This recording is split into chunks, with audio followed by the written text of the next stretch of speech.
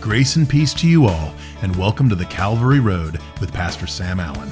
Well, their firstborn would have been spared. I take that personally because I'm a firstborn. And so if you're a firstborn, you might have thought through this too. I'm thinking if my folks are saying, hey, we're God's people, what's the big deal? I'd say, you guys go to bed. I'm going to stay up late. And I'd be out there painting that. I'd be getting the lamb and, slaying it and putting the blood on there. Why? I have a desire to live.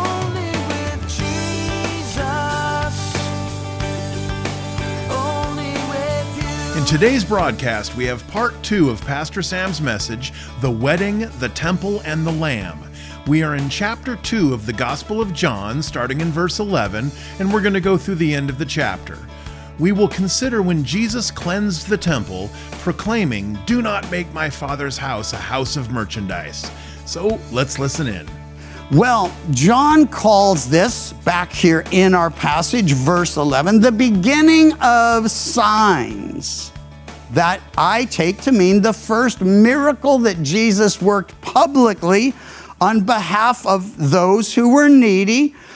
And it says the first sign, the beginning of signs, Jesus did in Cana of Galilee and manifested his glory, and his disciples believed in him.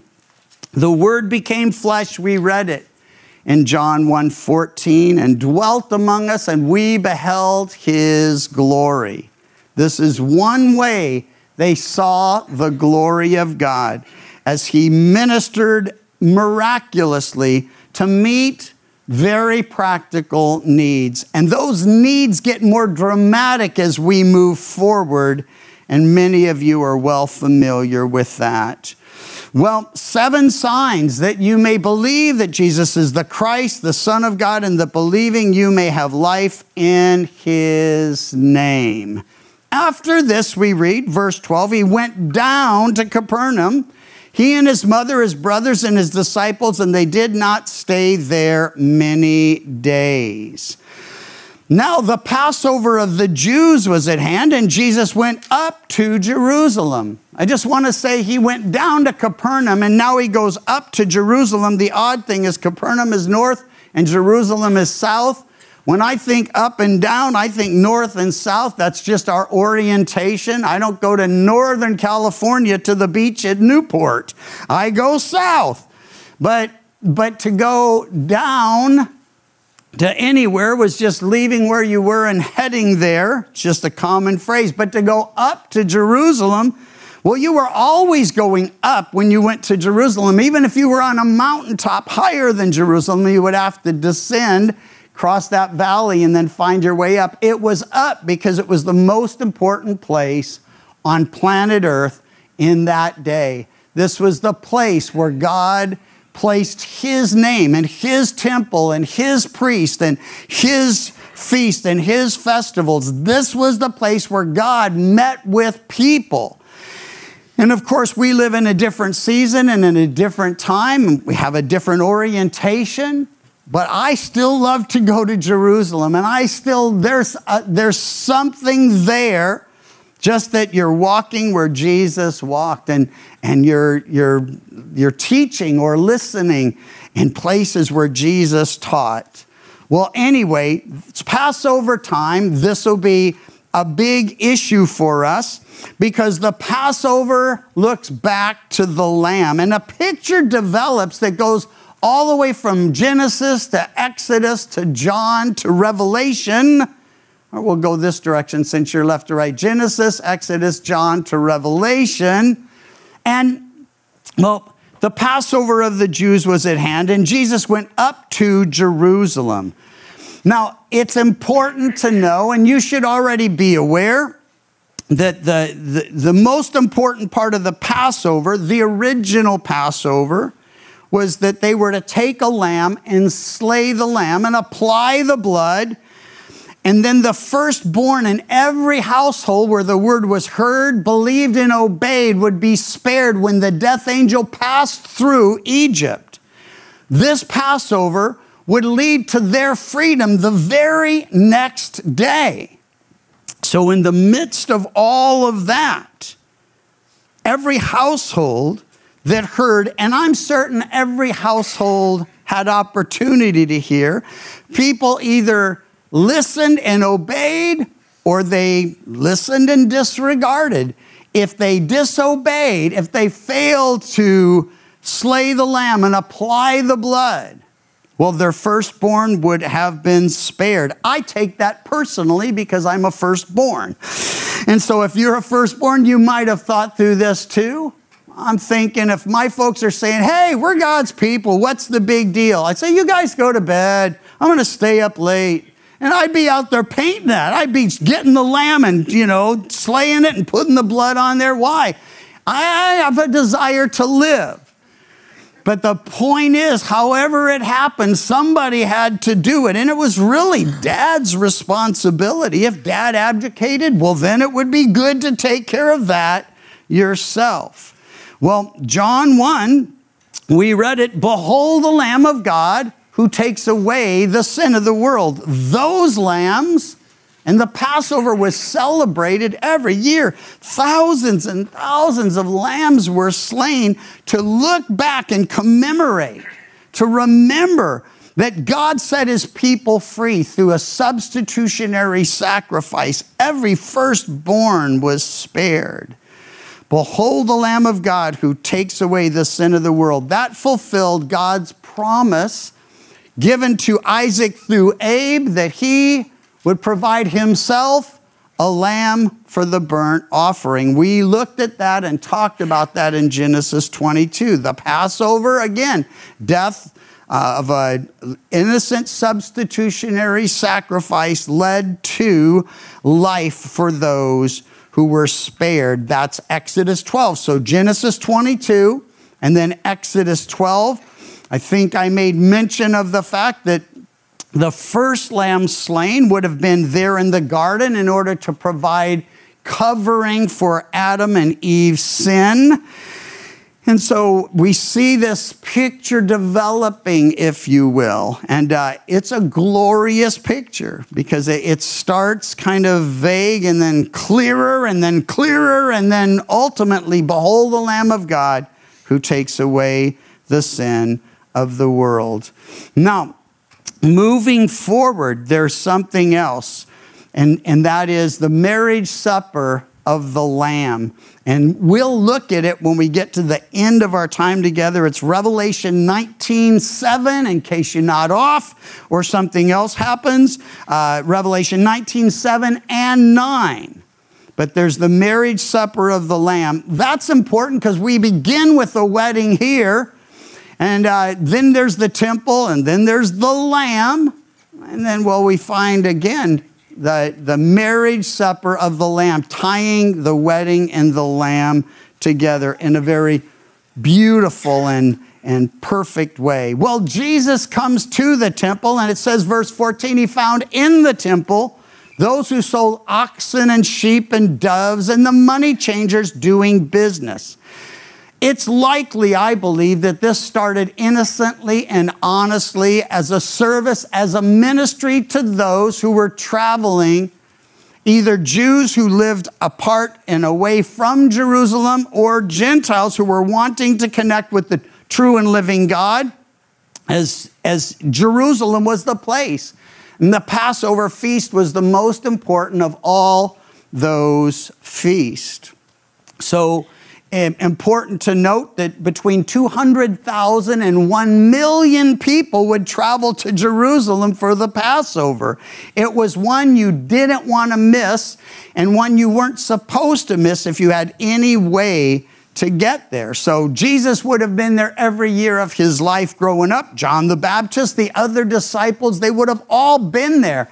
They've seen it, they've heard it, and now they're beginning to see there's more to it. Well, travel was dangerous and difficult, and a sacrifice was needed along with a coin that was acceptable to put in the temple treasury. The coin took care of the temple itself and provided for needs there. The sacrifices took care of, it's supposed to be for your sin, and then of course it was offered to God on your behalf. Now, no celebration more important. And when we see Jesus angry we know he has something to be angry about. Now, when I was younger, I had anger issues. That's what they call them today. And I find Jesus had issues with anger now and then, but his were nothing like mine. And here's why. His anger was always righteous indignation.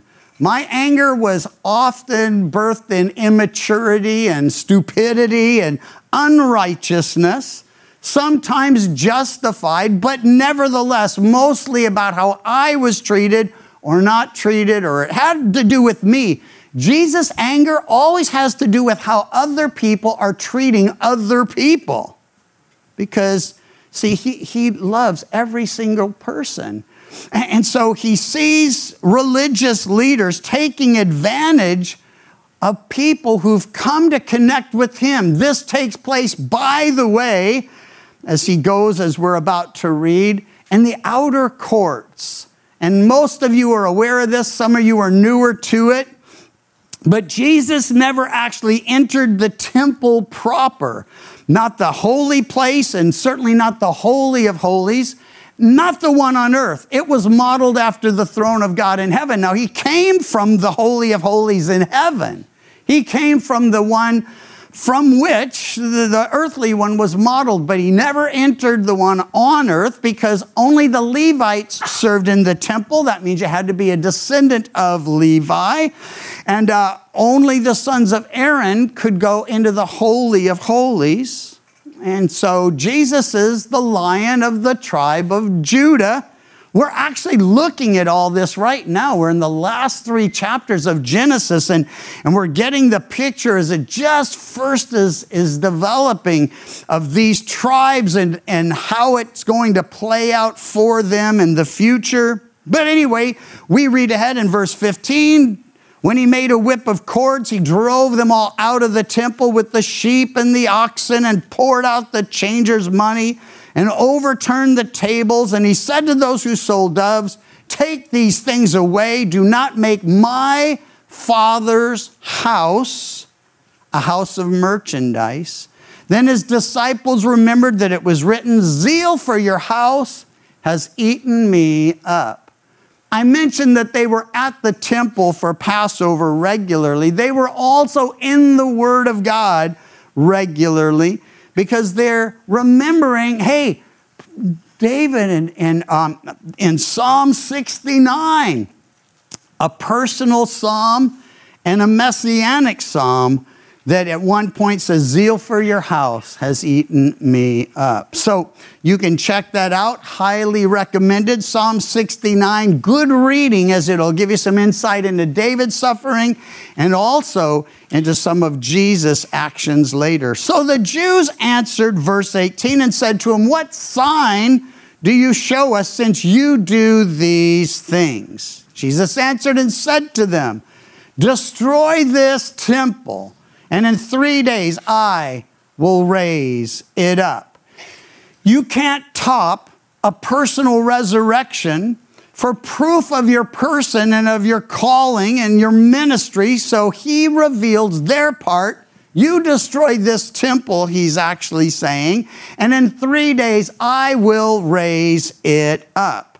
Now, it's common for people who aren't interested in the truth to mock it. Instead of pondering it, instead of dwelling on it, instead of digging into it, they just find something to mock within it.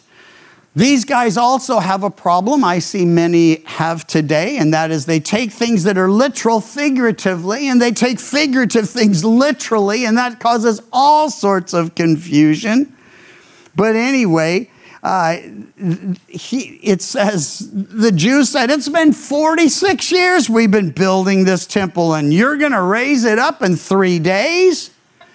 But he was speaking of the temple of his body. Therefore, verse 22, when he had risen from the dead, his disciples remembered that he'd said this to them, and they believed the scripture and the word which Jesus had said. Some things we understand right away. Some things we take time. They're harder. They take longer. We have to press in and dig in to really find the meaning of what's being said. But I want to say most of what Jesus says that's important to everyone is right on the surface. A child hearing this could have understood it. There's only two options. There's the physical temple and there's the spiritual temple. And that brings us to, well, a couple things I mentioned in the introduction, a couple passages from Revelation, and then we'll read these last couple verses and pray together. Well, the wedding, the Passover lamb, and the temple, they all point us to our Creator, Savior, Sustainer, King, Jesus. We'll be studying the Passover soon. We're just finishing the book of Genesis on Wednesday nights. We'll be starting Exodus most likely next week or the week after.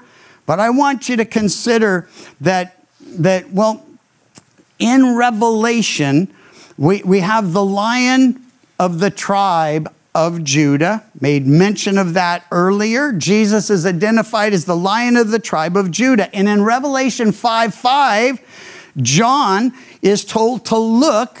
There's this scroll and no one found worthy to open it. And he says, well, look, the Lion of the tribe of Judah has prevailed to open the seals. And he says he looked for the lion, but he saw a lamb.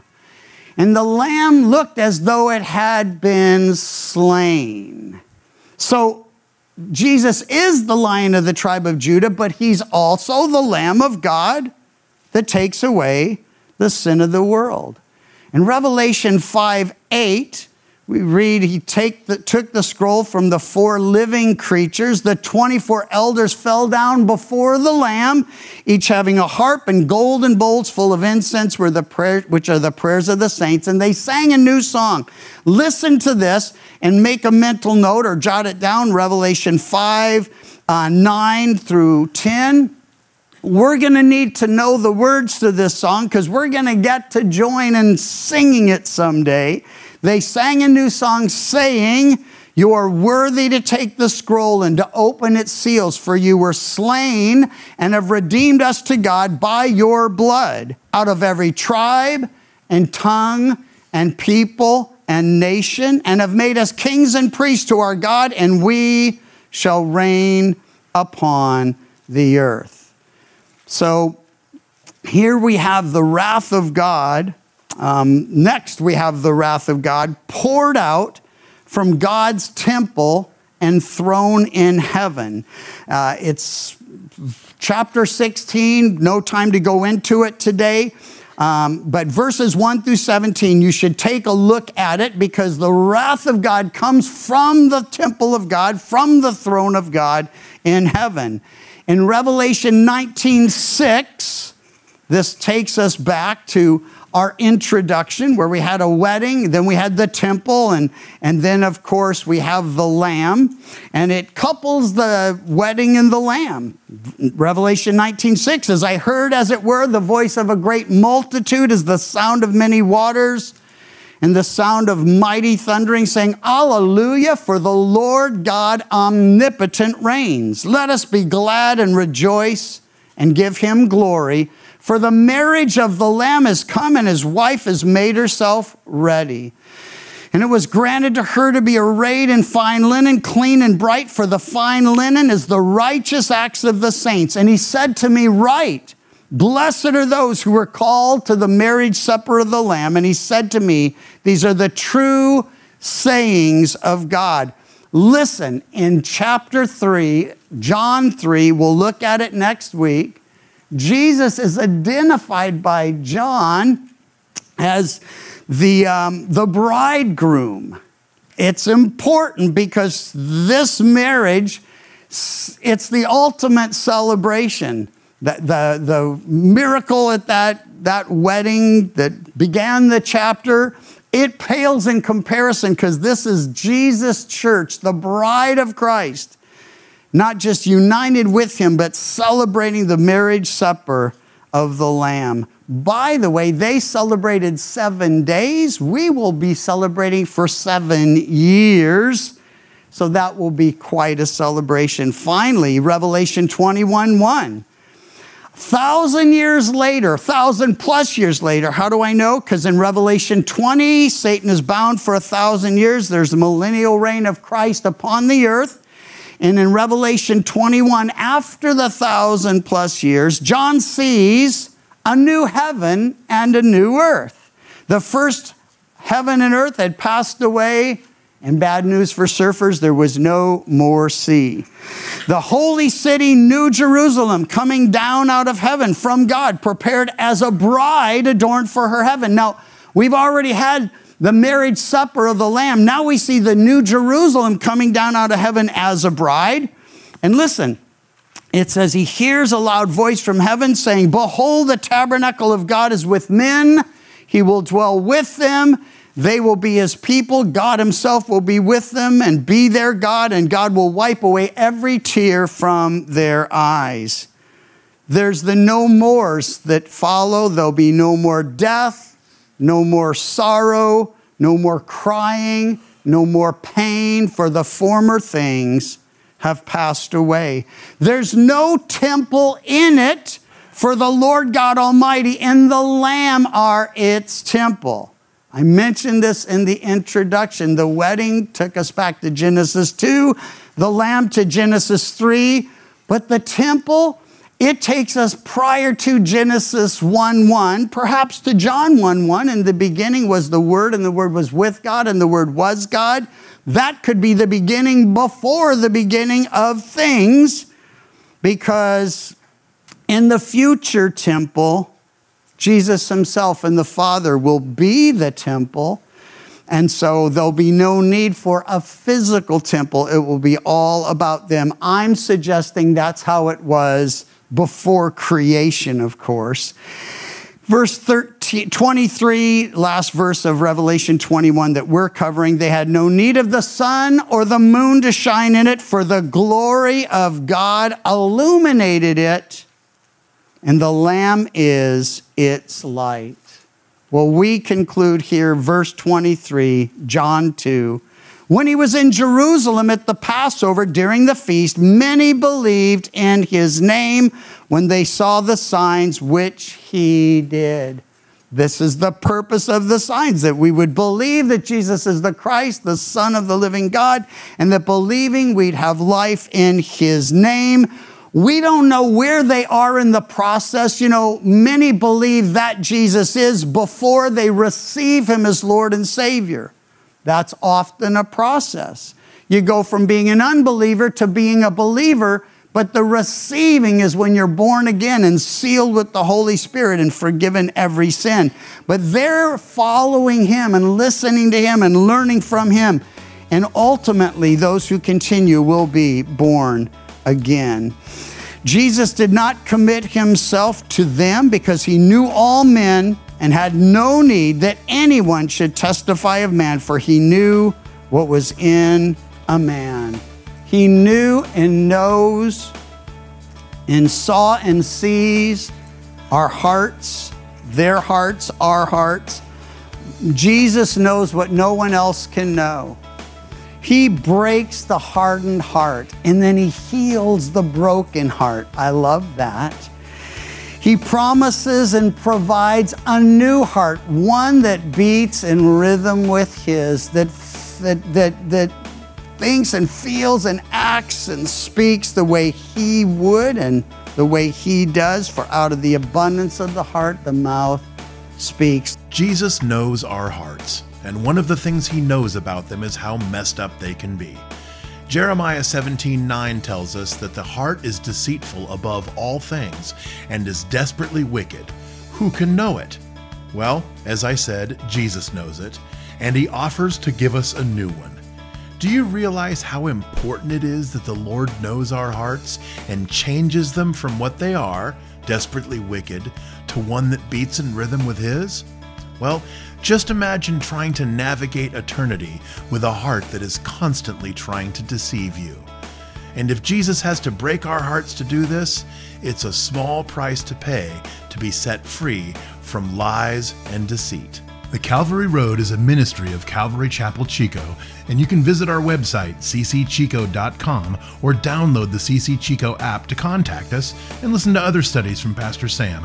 You can also listen to The Calvary Road as a daily podcast by visiting thecalvaryroad.com.